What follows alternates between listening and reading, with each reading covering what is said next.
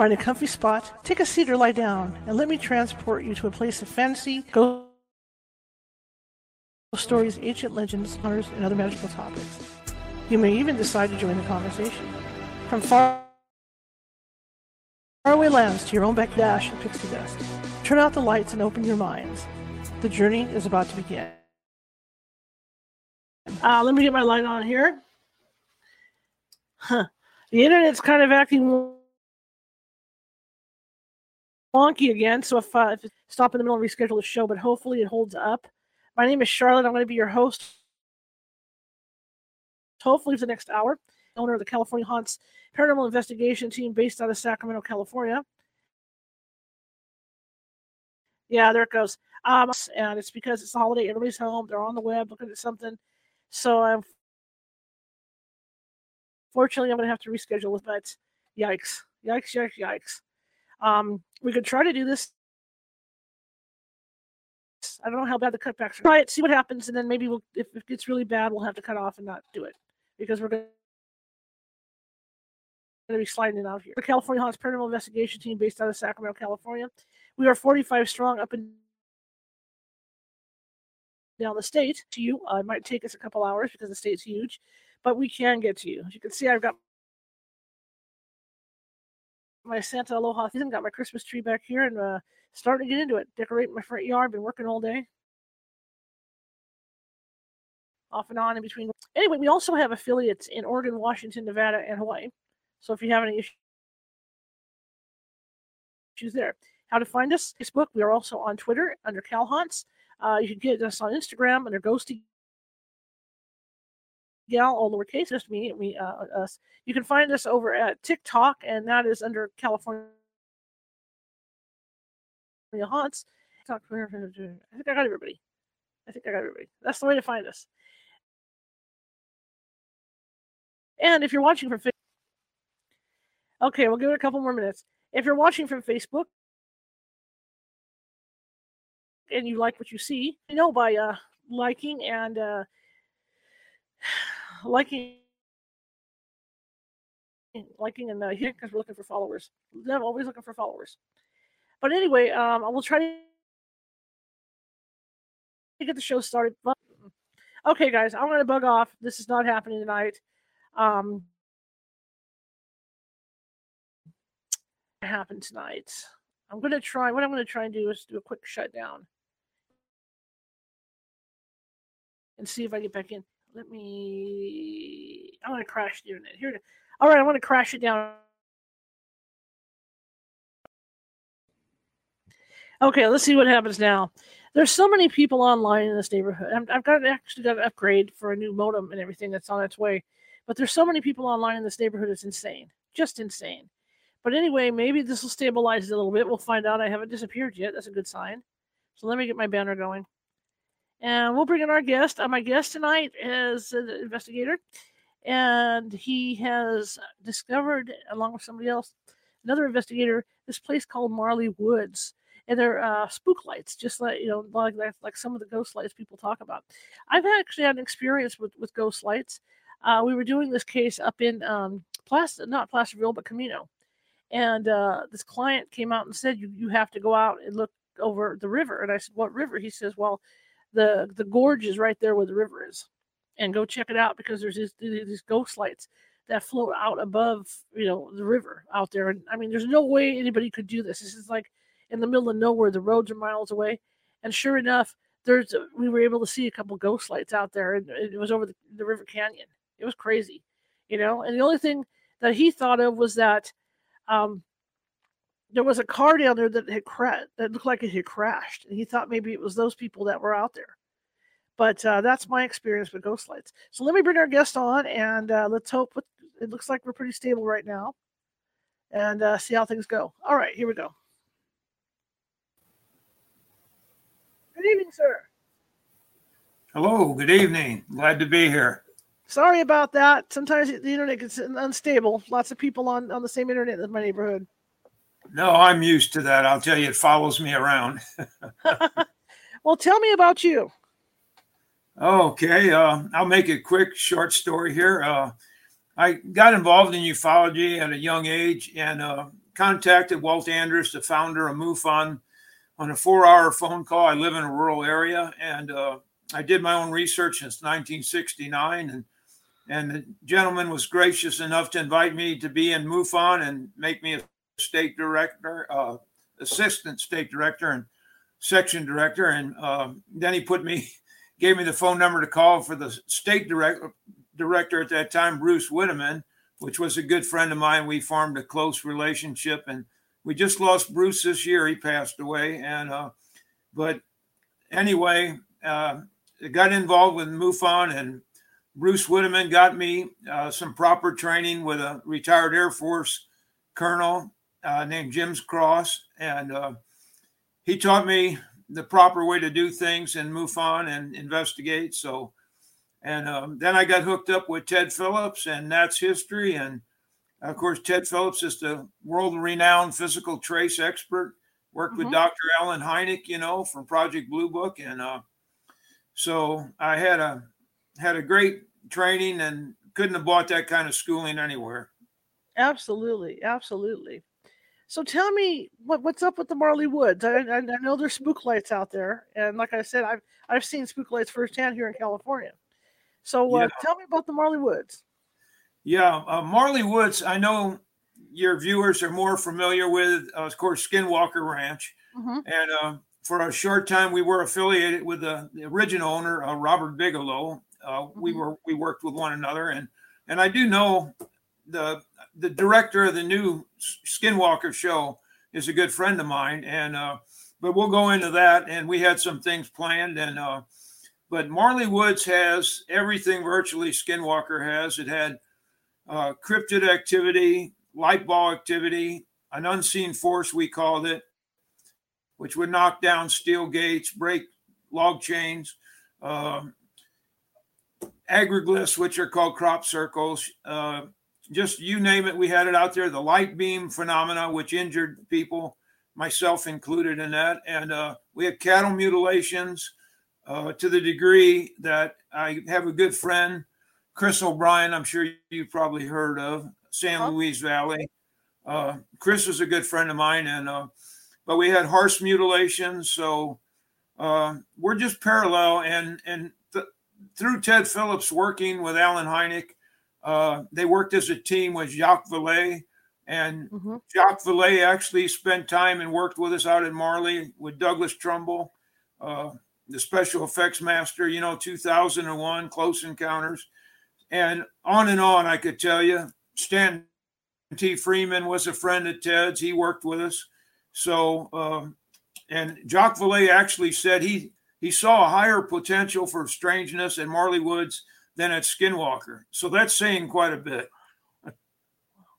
What makes an area, I know it's hard to say this, but why is the area so attractive to extraterrestrials and other paranormal stuff?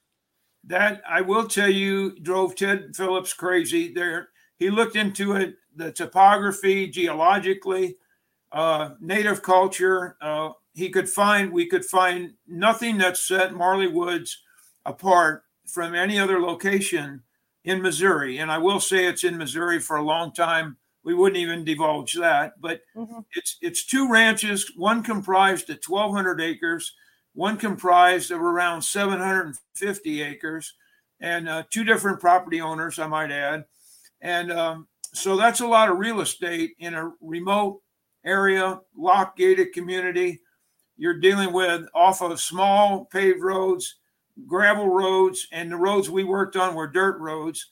So that eliminates any interference and made it a pristine research area. So I wished I could tell you what set it apart. I can't do that, but I will tell you one thing, that now, the time we live in now, that I am very good friends with the current state director, Debbie Ziegelmeyer, which you may have heard her name before. She's been on other TV shows, and she's the state director and board member of MUFON. And she has informed me that there is actually 3 new sites in Missouri approaching the highness, the strangeness of Marley Woods. And I have another state director that's a friend of mine. And I worked on with Ted a project Moonshaft, which I can go into later, but that's in Slovakia, and I have people there I contact, and I will tell you that this phenomenon is growing worldwide right now. So I do believe the dimensional barriers are weakening, and you're seeing a lot more of this coming through right now. Yeah. Well, it's been discussions I've had with psychics on my team, that veil is thinning, between us and the paranormal. So maybe that's what's going on, all this activity is coming. And maybe a lot of it too is people, because they see they see you on TV or whoever on TV talking about this stuff. It makes people more aware of the stuff going on around them. Yeah, and for a long time, I just wanted to throw in that Ted Phillips, my mentor, was a nuts and bolts man. He did the physical trace. He did soil compaction test. He was a nuts and bolts man, as I was in the beginning. I wanted to do structured craft. I didn't want to get into paranormal or cryptid.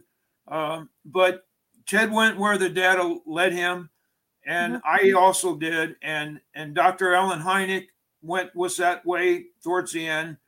And I will tell you that, as Ted said, that Alan said that this is the idea these are aliens coming from Alpha Centauri is much too simplistic, that it is in the paranormal realm.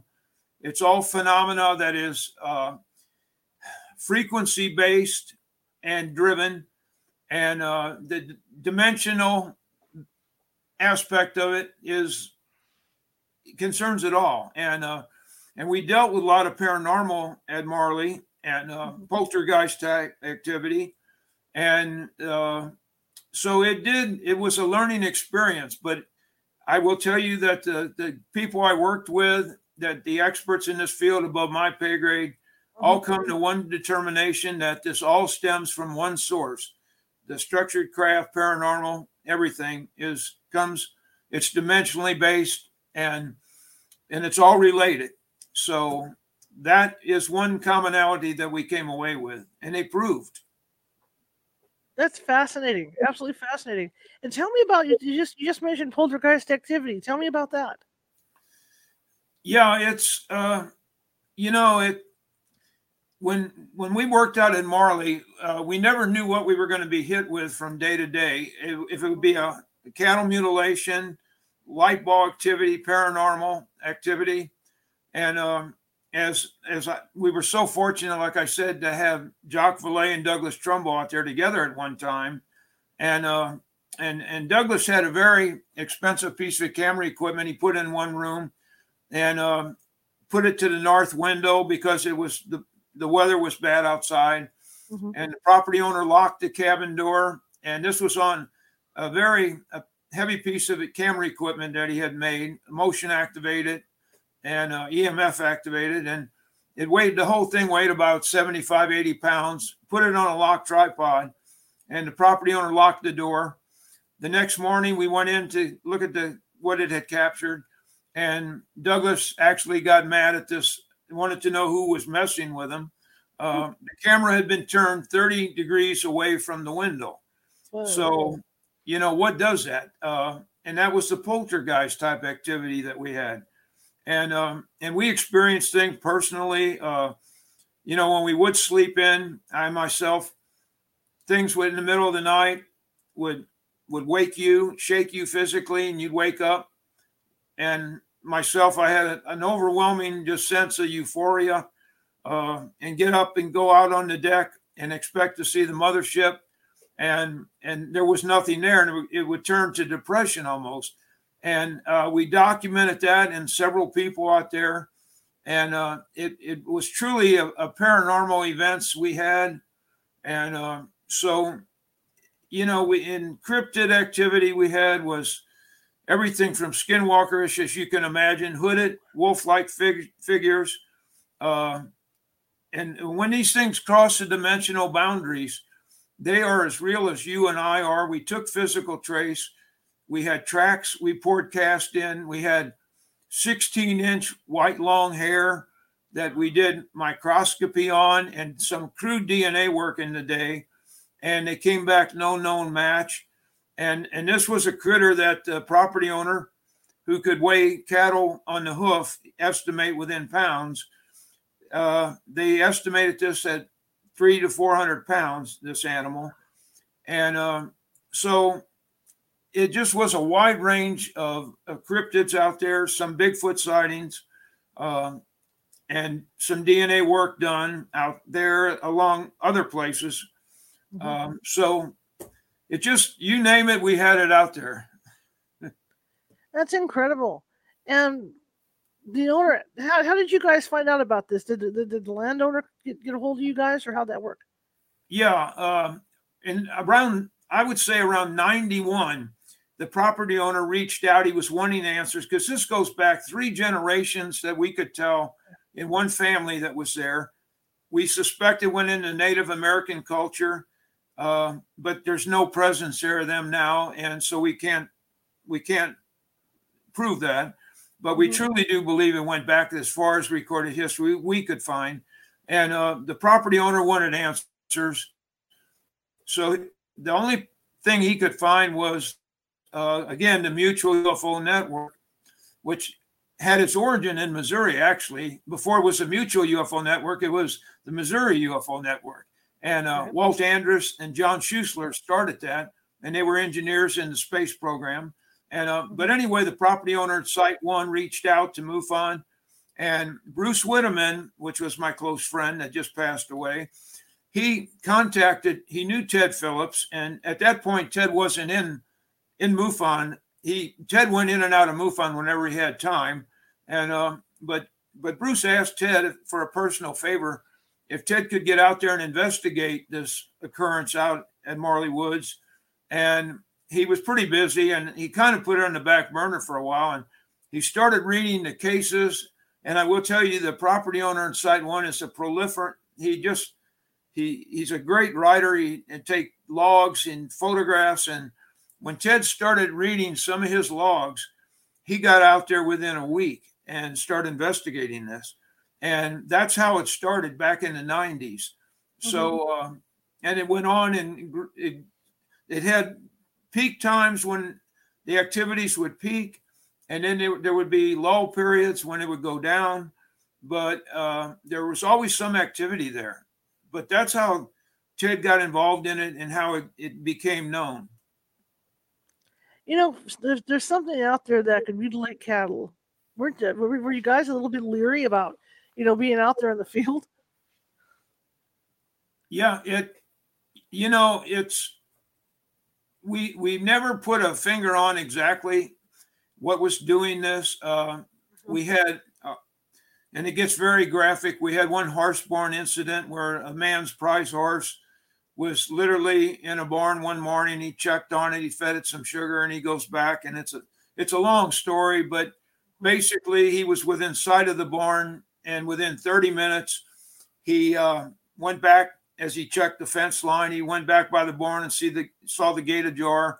He goes in the barn and finds his horse, like he described it, as it was in a slaughterhouse. There are pieces of horse flesh all over the inside of the barn, as if it exploded, blood all over.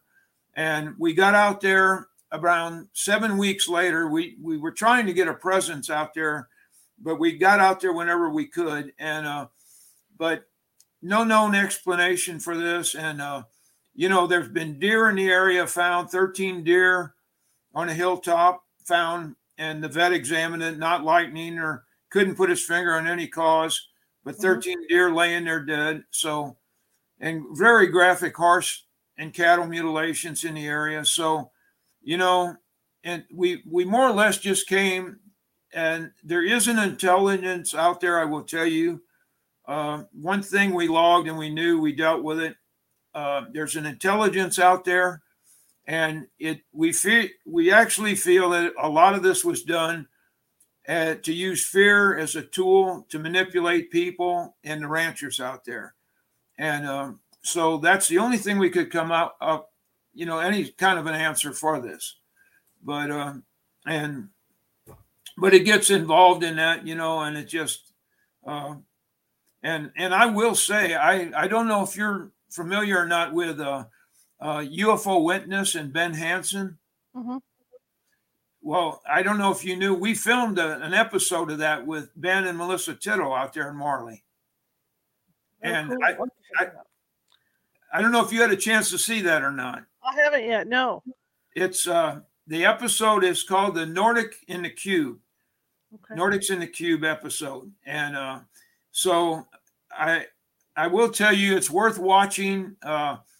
Ben and Melissa were great to work with, and I've known Ben for years, and he followed Ted Phillips for years before the show, and so we knew each other before we did that episode.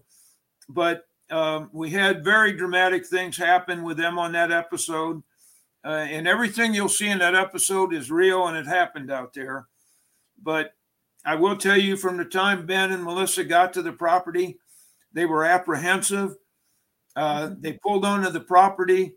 They started having equipment failures. Ben and Melissa, as you'll see in other episodes, they synchronized their watches. And Melissa had a new watch, a really nice watch, and got onto the property. Her new watch went dead. She told Ben, she checked her synchronization with Ben. It was dead. Her watch was dead. Camera packs were going dead. And there truly is, like Skinwalker, the original people. Mm-hmm. When you interject strangers on the property, the presence out there, the intelligence doesn't like it.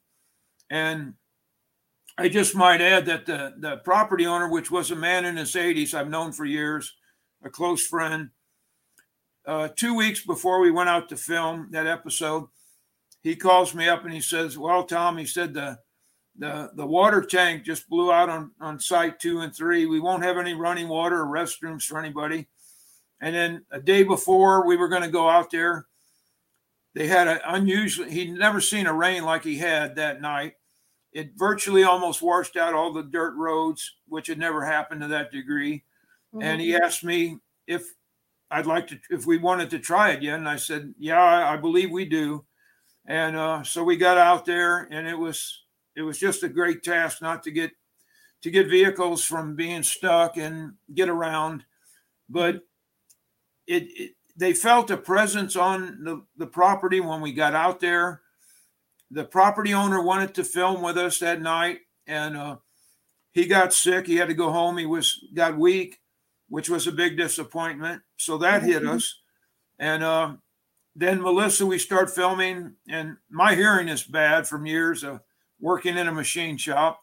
And but Melissa picked up on it first and tapped Ben. All the night sounds, insects, everything at one point. And we got that on film out there, went dead. And we all felt like something could happen at any time. And then I went with Ben, and he had a very expensive piece of thermal imaging equipment. We got up in a deer stand, and Ben asked me, he said, "Well, I got something right now." And he said, I can't tell if that's an animal or, and from my experience with the light balls that we had in the past in Marley, I said, "Well, no, Ben, that's spherical and it's off the ground." And he said, "Oh yeah, you're right." And so we picked up on this light ball that was forming, and we tracked it. And then his several $1,000 piece of thermal imaging equipment just shut off in midstream. And I asked Ben, I said, "Has he got a habit of doing this, Ben?" And he said, "No." And it came back on, and he got it for a brief instant and pointed with a laser pointer for his team on the ground to go after this thing, this light ball. And then as it dissipated, or like it went back through the barrier. And I had wished that over the years, Ted and I had that piece of equipment, because I thought how many times we might have monitored or seen this light ball, because you couldn't. Ben had thermal imaging, I had night vision, and the crew had some night vision and just the naked eye. And the only thing we could pick this up when it formed was with the thermal imaging unit. So I really feel over the years, had we had that, we could have seen this thing. I don't know how many times it might have been around us that we couldn't pick up on, So, but that night it was just went on and on from there. I had a piece of equipment, because I always felt it was I brought anybody on the ranch, because microwave energy was what we felt did the damage to people out there and animals again. And I had a piece of equipment that was just focused on that spectrum, microwave energy. And it had a visual cue, green, yellow to red, and audible cue. And 3 times in the middle of a field that night at 3 a.m, this thing went off into the danger zone. And I told Ben several times that night, and Melissa, that I really feel that this intelligence is letting us know, it's monitoring us. And with all my heart, I know it's letting us know what it's capable of doing, because I had seen it, damage, myself included, health effects on people. But so it is an intelligence that's out there when it comes through. And, we can go into that realm, which I've learned a lot about, but it's just, they really had a learning experience, I will tell you. I'm thinking about Missouri, because Missouri's a little bit like some of the areas we have in California, where there's a lot of caves, and then you got a lot of limestone, and then you got water down there, and it's raising the EMF levels. And you think that could be part of this, or you think maybe someone is coming to maybe look for minerals and whatnot? We examined that. There are no cave openings on the properties. There is a couple one in particular, large cave complex we found, and we explored that. And we got down in there, and we had our equipment. We didn't get any strange readings, never had any activity in this large cave. We did feel that this cave complex could extend underneath Marley. So we can't rule that out. But we never came up with anything concrete out of that. And of course, Missouri is a cave state, so you're never far from a cave in Missouri. No, absolutely not. That's why I was thinking about that, because I know a lot of it, because you say, certain times of the year, a lot more happens than other times of the year. That happens up in our gold country as well, because we do have that limestone in those caves, and the water is rushing. And when the water is rushing is when we get more, they get more paranormal activity, because obviously that makes the EMF go up and all that. Yeah, it's, but we couldn't come away with anything concrete on that. And, but Marley Woods, I will tell you, and that goes into, I've been covering now, been going into with some friends of mine that I still do research with, and through Bruce Whitteman, Bruce and I had worked with the Disclosure Project, actually, with some people in the government at one point. And I will tell you, it got very involved, and a lot almost came out of that. But I truly believe the people and contacts I have, that so many people ask me about disclosure with this type of activity and structured craft. And I always have to tell them that through the people I've known personally and been fortunate to be with, there's an event called the False Flag event that they have the same structured event, basically, is going to occur. And the activity paranormal is, everything's coming to a peak. And basically what that is, at some point we felt that there's going to be an event when mankind is at its lowest or worst. And of course, watching the news nowadays, I don't think we're too far from that event. But what's going to come across, I will tell you, is the same intelligence. And this is, a lot of ufologists like to throw rocks at me and in our group at times. They don't want to go there. But we just truly believe that what's perceived as aliens, and they're not even honest about that, we truly believe this is an intelligence that's dimensional, that's coming across. And it's not from Alpha Centauri, as Hynek said, that's too simplistic a view. Now, that doesn't mean that it can't be interplanetary, but as I had it explained to me, it's dimensionally based, that you have to go through the dimensional portals, which we had 3 at Marley, we felt. And Ted captured things on photographs of things coming in and out of that. And so and even, you know, I will just tell you at this point that, of course, I've said this recently that Stanton T. Freeman was a friend of mine, and he kind of broke my heart. You know, in early day, I was a Star Trek, I was a Trekkie fan when I was young, and Stanton and I would talk about that, and he'd tell me, he said, "Well, Tom," he said, "you know, it can't be done like that. The physics, that's not practical." And I would tell him, "Well, why do you think that, Stan? Or how? Why?" And he would tell me, he said, "Well," he said, "look at it this way." He said, "The physics involved," he said, "to take a solid object the size of a pea to attain light speed would take the combined energy output of the Earth for 100 years." So and that broke my heart when he laid, and I'm not going to argue with a nuclear physicist, believe me. No. But he said, when you go dimensionally and you cross that boundary, you can go interplanetary in that regards. But the physics just don't make sense or not practical on this side to ever attain that kind of speed. And, you know, and I've just got to go with the people I've worked with over the years. And they were great people to work with. And I'm so fortunate. And it goes on and on. I worked with friends with a gentleman named Ray Stanford. I don't know if you've ever heard that name. I haven't. No, sir. He wrote a book, Socorro Saucer in the Pentagon Closet. He did the Lonnie Zamora Socorro landing case, you know, and I'm sure you're probably familiar with that. And Ted was there with, you know, Alan Hynek and Ray Stanford were there investigating that. And so I've been exposed to some of the best people, I feel, and been so fortunate. And if I have to put my money on any kind of hypothesis or answers, they are who I'll put my money on, you know. How big of an area is Marley Woods? It's actually around 2 miles north and south and 3 miles west and east. And so that's a lot of real estate, you know.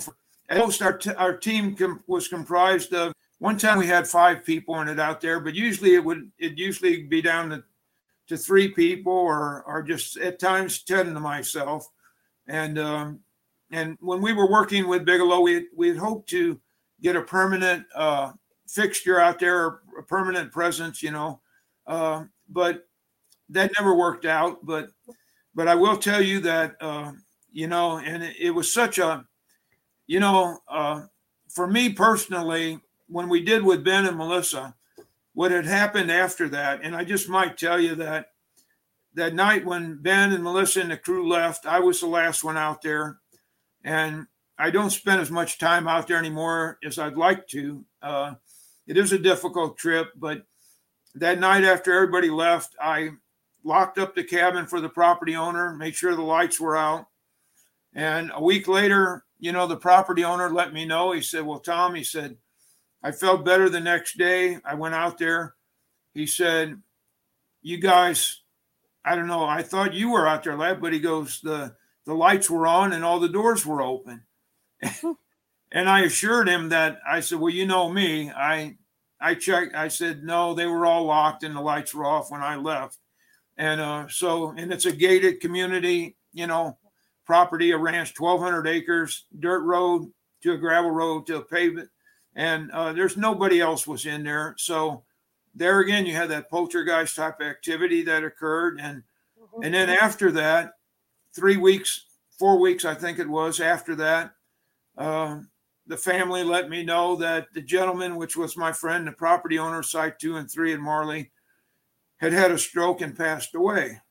And so we were looking forward to doing a lot more out there. And with Ben and Melissa and the group, we even had plans with that group to do a show out there. Of course, the family didn't want anybody else out there. They shut it down. They were afraid anybody else injured. And I agree with them. So except for me and a team member, there's nobody else access on that property. So then that night when that show ran with Ben and Melissa at 10:30 at night, the property owner called me of Site 1 And over the years, there had been a rivalry actually between the two property owners that, one said, no, more activity just happened at my place. No, it's happening more at my place. And the property owner site one said, he said, Tom, I watched the show. I really liked it. I'd like to do something like that at my place. And so I said, well, are you sure you want to do this? And he said, yeah. And I said, well, I'll see what I can do. So just out of a fluke and a coincidence, well, I don't believe in coincidence, but I'm good friends with one of the producers at Skinwalker. And next season, they're starting a new show, another episode, another spinoff of Skinwalker. And they wanted to base part of it on Marley Woods. So I said, well, it's good timing. I think I can get you guys on there. I think we can maybe do this. Mm-hmm. So I got back to the property owner and I said, well, good news. I think we can do a show out there. And like we did with Ben, only a different group, the Skinwalker people. And he said, oh, that'd be great, Tom. So I contacted the people and we made plans. And 2 weeks before we were out there, we're going to start shooting, the property owner called me back up and he said, Tom, it's all off. We can't do it. And I said, you realize I told these people to make plans. We were going to do this. And he's a great guy. Also, I will tell you, great man. And he said, I know, Tom, I'm sorry I put you in the spot, but I talked to the family. He said, we don't want anybody else out here. We don't want anybody hurt. And the family just decided that we don't want to do this. And I've got my own ideas what happened and the reasons, but so you can imagine the spot that put me in. I had to get back to these people within 2 weeks and I'm going to go out there and shoot, and that it was all off. So for right now, all plans are off to get out and do much more filming at Marley. But we have other avenues we're working on, the Moonshaft Project, and I'm working with people now and on the false flag scenario involving part of Marley. Mm-hmm. So that's where we are right now. When you talk about the portal, tell me about that. Yeah, the portal, we felt we had three. One that was a constant that was very prolific and directional and pretty regular. And we knew the exact location. And this thing would appear as a bright light, orange, yellow light, almost like a burning in the woods at times. And I just might add, for anybody that's interested, I have a Marley Woods Ted Phillips research page on Facebook and my own personal Facebook page. You can get any of this on. And I have a YouTube channel with several little movies. You can get on there and watch it free of charge. I have some imagery, some video of the objects we caught in the portals, structured craft, Ted Phillips' whole history from the very beginning, a lot of my history, a little movie on Marley Woods tells the whole story, a lot of photographs, and then I have the interview I did with Jacques Vallée when Ted Phillips passed away. I have his dedication to Ted, and I interviewed Jacques Vallée, and that's all on my YouTube page. You can watch that, and seeing the man Jacques Vallée speak about Marley, it doesn't get any better than that, I will tell you. Absolutely. How do you know those how do you know that they're portals? Besides us actually viewing things coming in and out of these, it had an energy mass that we measured that was unlike anything Ted had ever seen in his experience. And like Ted said, in his early days too, when he was after the structured craft, he said, Tom, if I'd have said portal back then in those days, I wish somebody would have just smacked me. But he came to believe this, and that's what he proved. And Ted was a scientific mind that went where the data led him.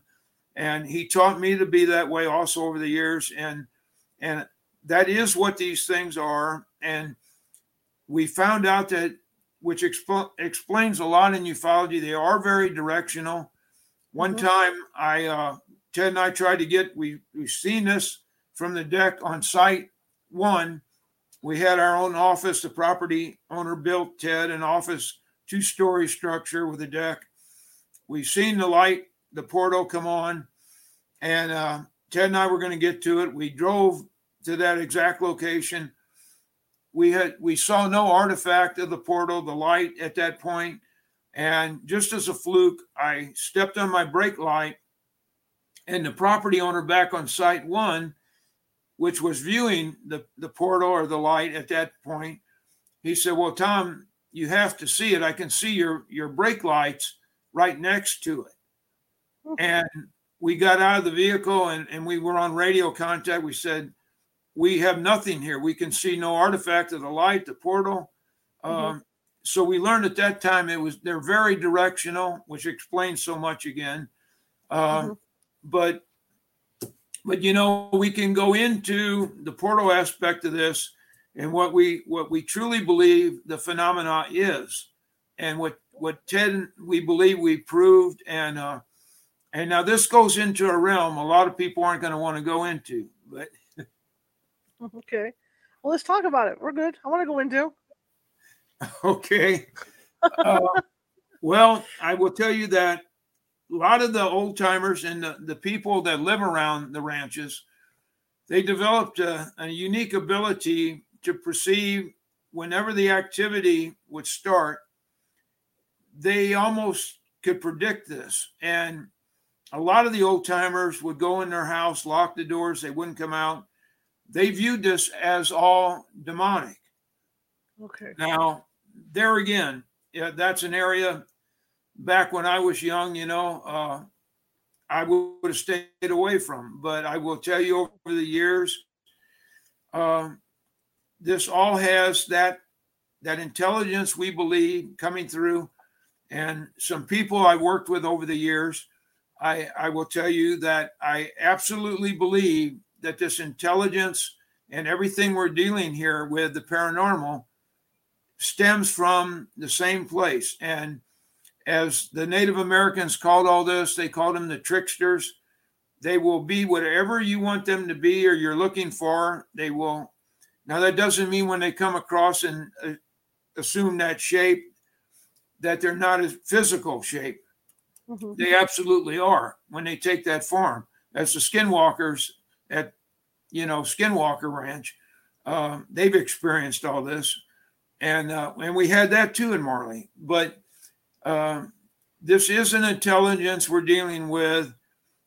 The people out there believe it's demonic, and a lot of the researchers I've known, and here again, based on my background with Bruce Whitteman in St. Louis, Missouri, we had a gentleman involved with MUFON in the beginning, Reverend John Schroeder, which was a very good investigator and ufologist. And I learned a lot working with that man. I've had from a boy, I will say I grew up in a Catholic church. I fell away from it for years, and not thinking in a million years I'd be back going where I am with this. But as a young boy, I had a Franciscan friar, priest named Father Ildefonse, and some other people. And of course, I know of Father Malachi Martin. Right. I followed him. And there was another Dr. Arnold Murray and another gentleman, I can't speak his name, I wish I could, but who actually was a seminary student, that he came from a wealthy family. And he actually they sent him to Rome, and he actually knew ancient Hebrew, Koine Greek, and Aramaic. He spoke it fluently. And so when he worked as a seminary student, and this is how this all ties together, he worked in the Vatican. And of course, you've heard the stories of the catacombs under the Vatican with all the miles of, I think they've got, something like 20 miles of catacomb and 55 miles of shelving, of you know, Right. documents, and they had a problem with mold going in on that. And the gentleman I knew, actually, this is another connection from Bruce and I when MUFON and the people we worked in the government, that I will tell you, and there's a lot of people don't want this known, that our government still has branches that work very closely with the Vatican. So if I had to go to one place on earth to find out what's going on in the truth, I would go down with some of my friends in those catacombs, I will tell you. But they came away, and he had mentioned and told me things. And part of the false flag scenario I spoke of, he said, is documented there, and it's predicted, and it's absolutely going to happen. And that's the way disclosure is going to take place. So you can see the mindset over the years that I had to adjust to. So, what do you think is the most active thing on the ranch, or is it, or on on the property, or is it just a whole bunch of stuff? The most active on that? I will tell you that it is the intelligence that works either through cryptids or the phenomena, the light beam activity that Ted and I experienced personally. And here I hate to draw the analogy to Close Encounters again, but the scene in there with the beam of light that hit, the truck. Ted and Phillips and I had that. I was driving on site and coming back from site 2 and 3 on this road out there in the middle of nowhere. And I noticed a light beam coming up behind the vehicle. It overtook our vehicle and filled our vehicle with a pure, most intense white light I've ever seen. I remember looking in the air vents in my vehicle, looking down at the dirt in my air vents. And I asked Ted, I said, "Are you seeing this, Ted?" And he said, "Well, hell yes, I'm seeing this, Tom." And we both instinctively jumped out of the vehicle, which wasn't a wise thing to do. And we looked up. We did not see a structured craft at all. And I know a little bit about lighting. I don't know how you'd recreate this effect. We both seen the light retracted from the vehicle. It had a definite cutoff end, white, like a white. You're looking at the bottom of a white wall, sort of, and retract into a pinpoint, and like the old twisting reflex action of a camera. And it just went down to a pinpoint, and it was out like that. So Ted got sick that night from it, and I didn't that night. I had health effects from it, pretty severe health effects after that. So it is real, and it does happen. And the ranchers all told us about that effect, and they viewed that and had effects from that themselves. So, how do you explain that? Very interesting. And my question is, because you guys obviously want to investigate this place, to get the answers. How is the family, how are the families able to live out there with all this going on? They've dealt with it over the years, and the one thing, the rancher, Site 1, he doesn't actually live on the ranch anymore. He lives about 6 miles down the road now. He has for several years. And now the property owner and his family do live on Site 2 and 3, but they live on the far end of the property that have had really not much activity at all. And I will say that the rancher, the gentleman that passed away, he more or less isolated his family from going on that part of the ranch where the activity was. And they all kind of they didn't want to deal with it. So, and they raised cattle on the ranch. And so they all dealt with it, and the caretaker on Site 1, I will say, though, he's experienced so many things over the years. He won't come out. He's got a mobile home on the property he lives in, and the caretaker won't come out at night. So you might say, what good is a caretaker that won't come out at night? But he just can't deal with it anymore himself. And when you're out there, you have to be really call him or let him prior know that you're going to be coming up to his trailer, because if he's awake at night, or even if he's asleep, if you go up and knock on his door or anything to that degree, he's just liable to shoot through the door. He's so paranoid. So, but he's the only one that actually lives in the hot spot, you might say. But it's his home, over the years, and he just doesn't go out at night. So it's. Well, the question in all this too is, obviously people get sick on the property, like you were saying, but has anybody ever gotten physically, attacked or anything like that? Not physically attacked. It's always been the byproduct of what Ted and I felt was microwave energy. Now, okay. Ted got sick that night after we had that experience. He vomited, and I felt lucky at the time. In hindsight, I wished I'd have had that. I ended up, and it sounds very strange, but I can document everything and have. I went home after a week from that trip, and I started having a burning sensation on my scalp. I couldn't touch my head, and the local doctor tested me for shingles. It wasn't shingles. He even had me on pretty strong opiates for pain, and finally it just went away. But I will tell you that at the time, and I can document this, whether I took photos of myself, Ted did, and I have, I had dark brown hair, and over a period of a month or a little more, my hair turned from dark brown to what you see today, which at times is white or light blonde. Mm-hmm.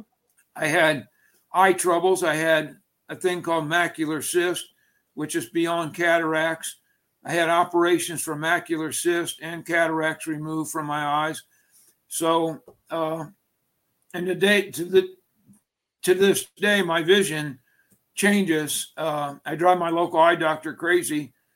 Prescriptions one day, my eyes are normal one day. The next week or two, they're terrible. I can't really read or see anything. So that exists to this day. My eyes are always changing. So it has, and Ted, we more or less proved that it was all due to microwave energy. So that is the problem. Okay.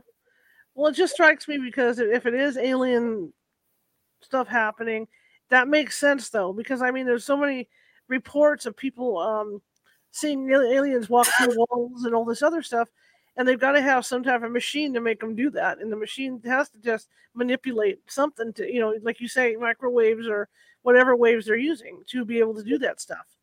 Right. And, you're so right, because now we're dealing, you've heard of the Havana syndrome, mm-hmm. and that's due in the microwave, what they call a microwave auditory effect, which is real. It's real.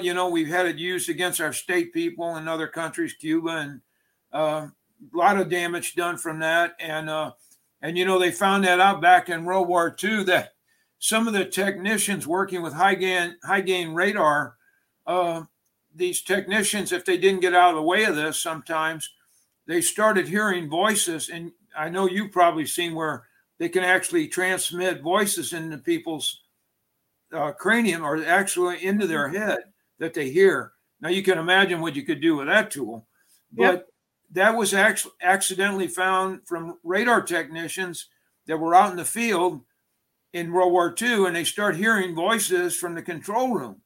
And they said, well, you can't be hearing what we're saying. And they actually were being transmitted by microwave and carried, so as a carrier wave. So, we're just coming up on that technology now. But there again, the intelligence that has this, it comes across with this. They have these capabilities. So it's a real phenomenon, and it is. I encourage everybody that wants to go out and investigate these places like this, always have in the back of your mind that there is an element of risk with this. If you get in a real situation, it's no joke, and you can be affected by this.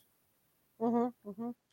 Another question I was thinking is, do these the lights that you talk about, have people seen them, like, if they were on a road parallel to the ranch or anything, can people see them that way?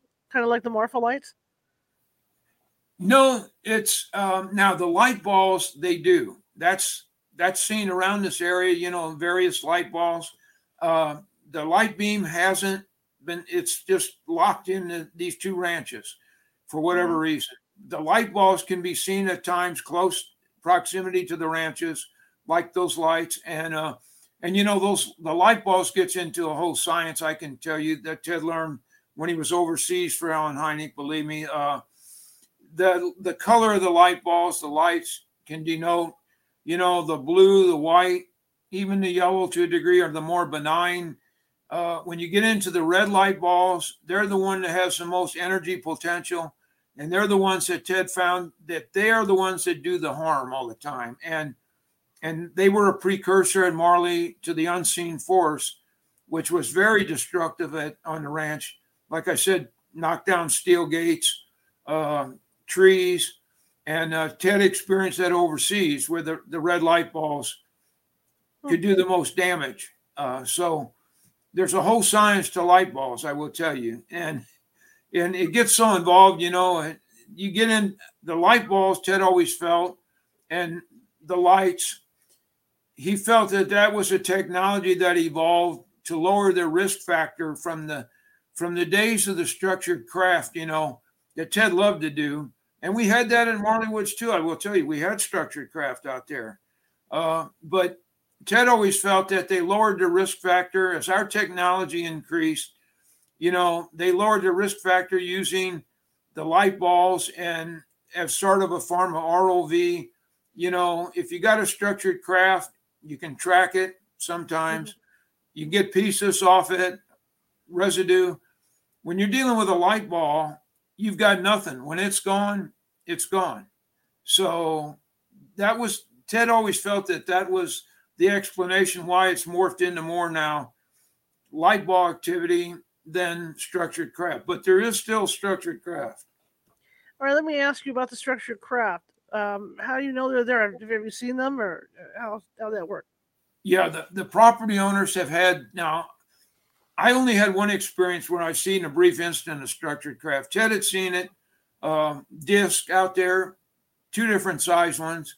The property owners had experiences with, here again, and this is, if I'm sure you're familiar with the subject matter, you've heard of these large, very large, cylindrical, black, more or less tank shapes. Some are denoted now, the white ones as Tic Tacs, but we've had them out there, estimation 150 foot in length, circular black rows of windows illuminated from internally, yellow lights. And in all Ted's years, it was the only place he had ever been logged. Witnesses had seen the light balls coming in and out of one of the end of these cylindrical UFOs. So we have the classic disc out at Marley. We have the black cylindrical ones, and there are a couple other odd, and then again the cryptid activity, just you name it, we've had it out there, and so it still occurs, but not as frequent as the light ball and the portals, I will say. What a fascinating place! I would love to get out to some place like that to investigate. Yeah, I'll tell you, everybody, and there again, Ted kept the place. We felt it to the property owners to keep a location. The eyewitnesses, and Ted had over 200 eyewitnesses that lived in the area, and believe me, they didn't want. And there again, what purpose could these people have if they made this up? They don't want financial gain. They don't want their name used. They don't even want to be, except for us, they don't want to talk to anybody. And Ted promised them that we would always keep their location, their names completely secret. And the property owners, we felt we owed it to them. And so, we just, we just feel that that's the least we can do for these people. So, and I will tell tell you that over the years, there have been people tried to get out there. A few people found a location. They have no knowledge of where the hot spots are. It's fenced and gated in. They'll be trespassing. And if they do get on the property, their chances of getting to the hot spots or the areas is very slim. They might see something, but, respect these ranchers' wishes and just, and they have had people arrested out there that got onto the place. I mean, the property owner, site 2 and 3, actually had people pitching their tents in the middle of a herd of cattle, and he was concerned they were going to get killed out there. And at one point, he went out one morning and they left all their gear. I guess they had a bad run-in with the livestock out there, and so I urge people.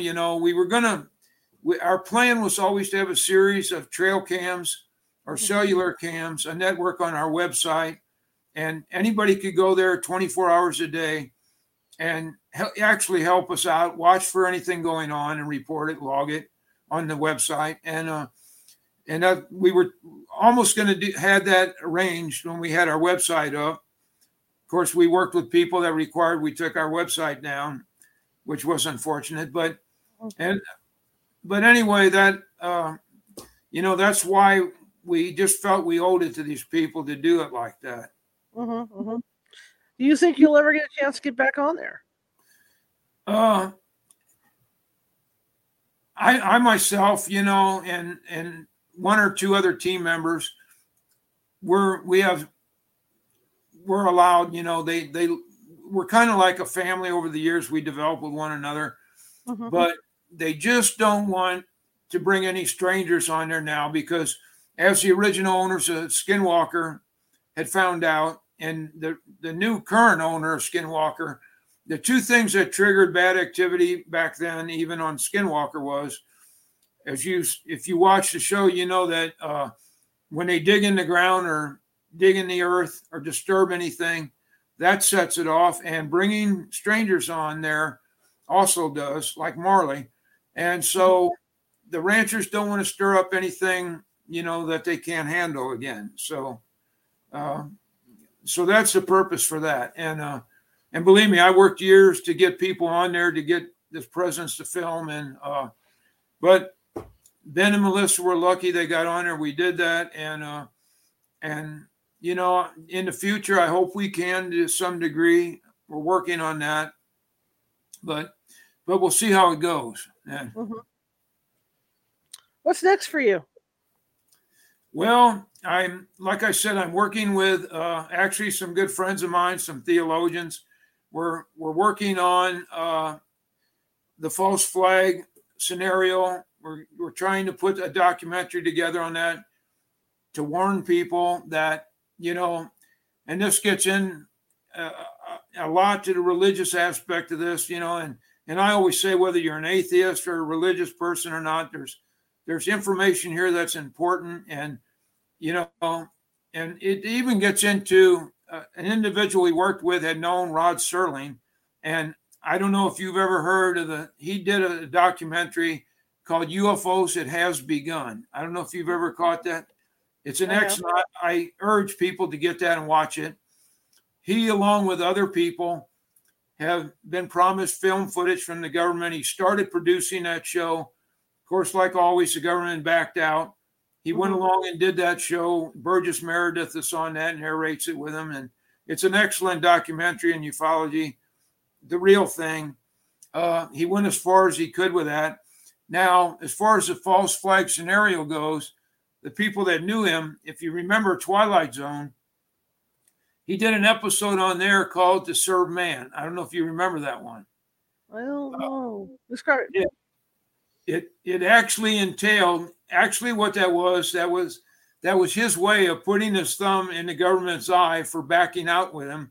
And that was the false flag scenario exactly. It was the episode where an alien presence came to Earth and they had a language they couldn't decipher, but the aliens promised mankind, they gave them free energy, increased food production, medicine, everything.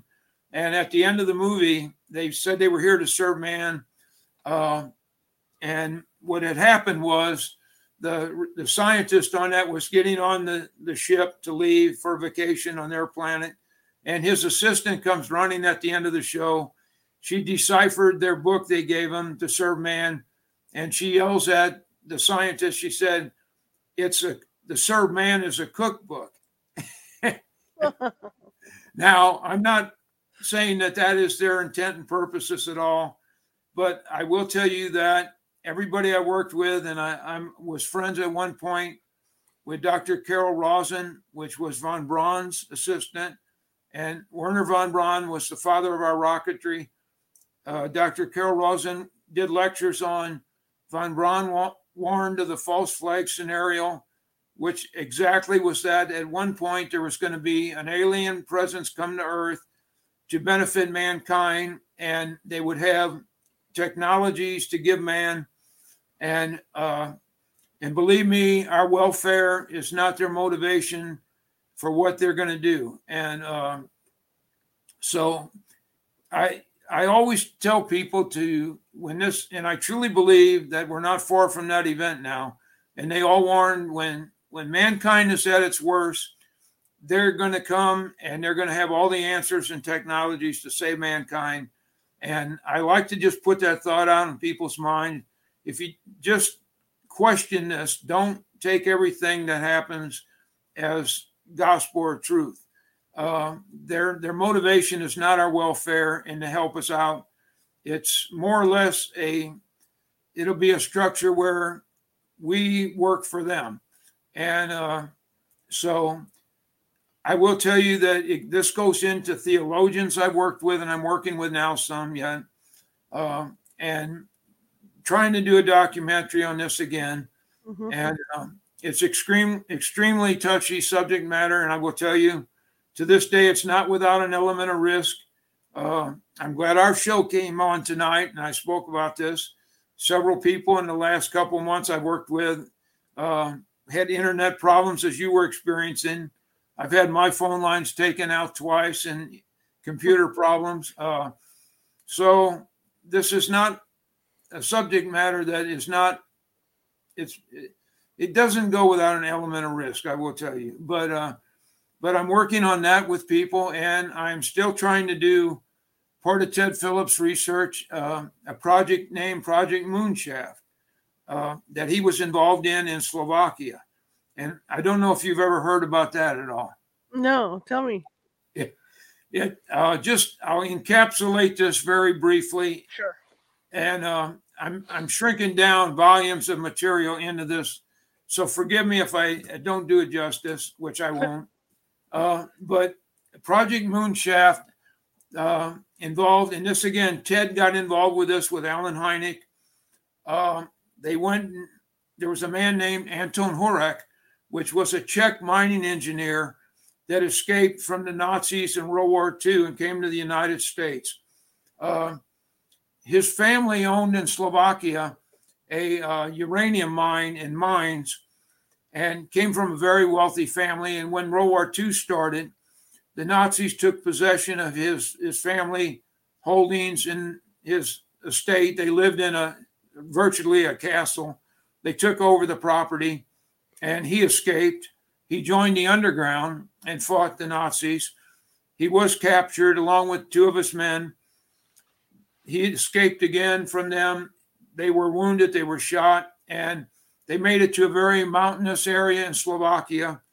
And a sheep herder named Slovik found them, hid them in a cave there, which to this day, for whatever reason, in Slovakia, it's against the law to explore caves, which I think I understand their purpose. But he was a mining engineer. He spoke 3 languages. He knew machinery. He knew natural geological formations. While they were hid in this cave, in the mouth of this cave for days, he explored the cave, Father, and which the sheep herder told him not to do. He said it was haunted. But he got in the cave. In one part of the cave opened up, he found a huge black cylindrical crescent-shaped object, which there's where the name Moonshaft came from. It was shaped like a crescent moon. It had a crack in it, a fissure. He had to remove most of his clothing to slip through this crack in this artifact. And he got in there, and several days he went back in there. He dug into the floor of this object, several feet of debris. He found fossilized or actual cave bear teeth. And there were stalagmites, stalactites growing on the outside of this man-made, or not man-made, but this instrumentality that's there. Shouldn't have been there in this cave. No explanation. And as he dug down into the bottom remnants and the debris in the cave, he did several feet. When he got almost to the bottom of this, it got a powdery substance, and it was light, and it blew up. The dirt blew up in his face with the warm air. He found a 1-inch metal grid pattern in the bottom of this, and the man knew machinery, geology. He put his ear down to this grid, and he described what he could hear as heavy turbines running deep below. Now, this makes absolutely no sense. Anyway, he got back to his men at that point. The sheep herder came, got him, and his one man had actually died in the cave mouth, and they buried him. Several feet of bloody bandages in the cave mouth, which that comes into play with Ted Phillips. I'll explain. But they got out of the cave. He escaped, came to the United States, and this story got to Ted. And, of course, Hynek and Alan said that, we got to move on this. We got to try to find this cave. And Ted actually made 2 trips back to this cave. He found the bandages in the mouth of the cave. They couldn't get all the way back to the artifact because the Nazis had carpet bombed this area for prisoners at that time. There was a collapse in the cave, and Ted was going to go back on the 3rd trip. They were going to get the money and resources to excavate this, to get in there further. And then the Russians invaded this area back then. The geopolitical climate turned, and Ted barely got out. The Russians almost caught him his last trip out, so he couldn't go back in. So years later, that was Ted's 2nd project we were working on through the years, through 2001 all the way up to, I'd say, 2000, probably 7 and 8. We were getting the funding to go back, and had a lot of promises, and it looked good, and some of it fell through. So we were working on getting the funding, and I, of course, got into this with Ben Hansen and another group. We were very close in going back there to start this process again. And what happens now? A war breaks out in that area, and the Russians are involved again in that area. So, and I'm still in touch with the people there. And so I hope at some point it'll be doable again. But, and I will tell you, this story involves Adolf Hitler was looking for this object. The Russians were looking for this object. And there's a whole backstory of how they found out about it and what the true purpose of this, we believe, is. And Ted found out over the years, there's actually 6 more of these objects that have been found now all over the world. And we actually believe that this technology that's self-maintaining, and over all these years, we believe the purpose, and we actually think that this technology is going to come into play at the end with a false flag scenario that I spoke of. So that's just some of the projects we've been involved in. Well, you're busy. Well, you know what? We'll just have to get you back on to talk more about that one. Oh yeah. Ted always said it's the best. It's the greatest story never told, and it involves the family of Anton Horak.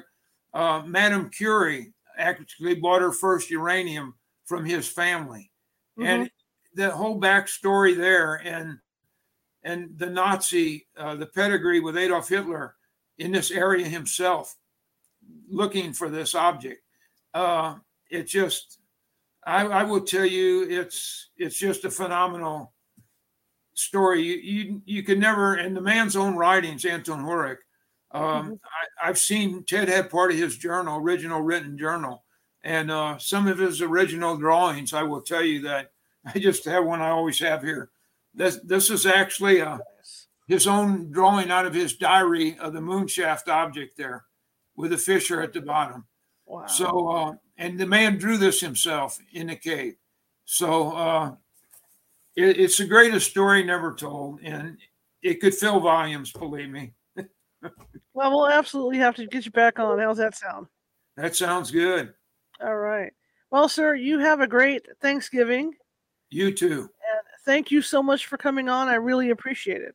Well, thank you. And I always leave people just with this bit of advice. They always ask me, you know, if I had one piece of advice, what would it be? And it's just question everything, you know, and just know that you have the authority to be on this side, and what comes across doesn't, and that gives you power over what comes across. So just remember that. How can people find you? My YouTube channel, just Google my name or go to YouTube and put my name in, and you'll get my channel up there. And I got all free movies there, quite a few movies. You can see Ted's early years. A little documentary was put together in black and white on Ted years ago in his early years. And Moonshaft, I got one there on the history of Moonshaft and Marley Woods and some footage of the objects. So you can view all these free of charge. Okay, cool. Well, thank you very much. And I really appreciate you coming on. And again, have a great holiday. And I will be in touch to get you back on because I want to hear about Moonshaft. That would be great. Okay, sir. All right. Thank you. Have a good one. You too. All right. Bye-bye. Goodbye. Okay. That was a great show. Boy, did I learn a lot. I hope you guys did too. He's a fantastic guest to have on. Tomorrow, of course, I won't be here. It's Thanksgiving. Probably, you guys probably won't be here, but there's still a show. All right. It's going to be on YouTube, over at the YouTube channel, 6:30 p.m. And it's Mr. Steve Aspen is going to be on. And he was abducted by aliens when he was very young. And then he had multiple abductions, and that spurred him to do alien abduction research. And some of the stuff he's found out is really, really eye-opening. And I think you guys will like what he has to say and find it very interesting. So that will be tomorrow at 6:30 p.m. Pacific. Head over to the YouTube site at youtube.com/@CaliforniaHauntsRadio. And that will get you to the page to where it's going to premiere at 6:30 p.m. tomorrow. Okay, Pacific. So that'll be tomorrow's show. Now, for everybody watching, if you like the show, share it with 5 people. If you hated the show, share it with 5 of your enemies. We are equal opportunity here at California Haunts Radio. And if you're watching from Facebook, again, I'm going to remind you guys real quick, and you enjoy what you see, please hit that follow button and the like button to let me know. And if you're watching from YouTube, please be sure to click on the little ghost, the little ghost in the bottom right-hand corner of the screen. That will pop up the little red subscribe button, and you can subscribe to our shows. We have more than 450 shows over there. And yeah, and there are different topics. I'm a journalist. I don't like to do the same topics all the time. So I'm varying topics. You'll see, I even interviewed the attorney who defended John Wayne Gacy. How's that grab you? So I got all that going on over there. So check out the YouTube site, and I'm sure you'll find something that you like. Anyway, I will be back live on Friday. And that will be, of course, Medium Nancy Matz will be with us. It's our casual Fridays. So she's always got some really cool stuff to say. And that'll be at 6:30 p.m. as well. Anyway, I want to thank everybody for coming tonight. I really appreciate it. It's Thanksgiving Eve. Don't eat too much tomorrow. And enjoy those parades. So I will see you. And here's some contact information for Thomas. Websites, Marley Woods Facebook group. And facebook.com/Thomas.M. Okay? And there's a dot after the M. All right, guys, I will see you live Friday, but I will probably be in the chat room tomorrow, recovering from eating all that food, right? Like everybody else, be like a whale on the couch, watching TV. And so I can watch the show and talk to you guys. So I will be in the chat room tomorrow. Also, a quick note is that I'm going to start up a Discord. And Discord is a chat room where we can go to after the fact on these shows and you can say anything you want. You don't have to be monitored by anybody. Isn't that cool? Yeah. So I'll let you know the details about the Discord room, and you can join. It's all free to join Discord. All right, I will see you guys on Friday Live. Have a good one.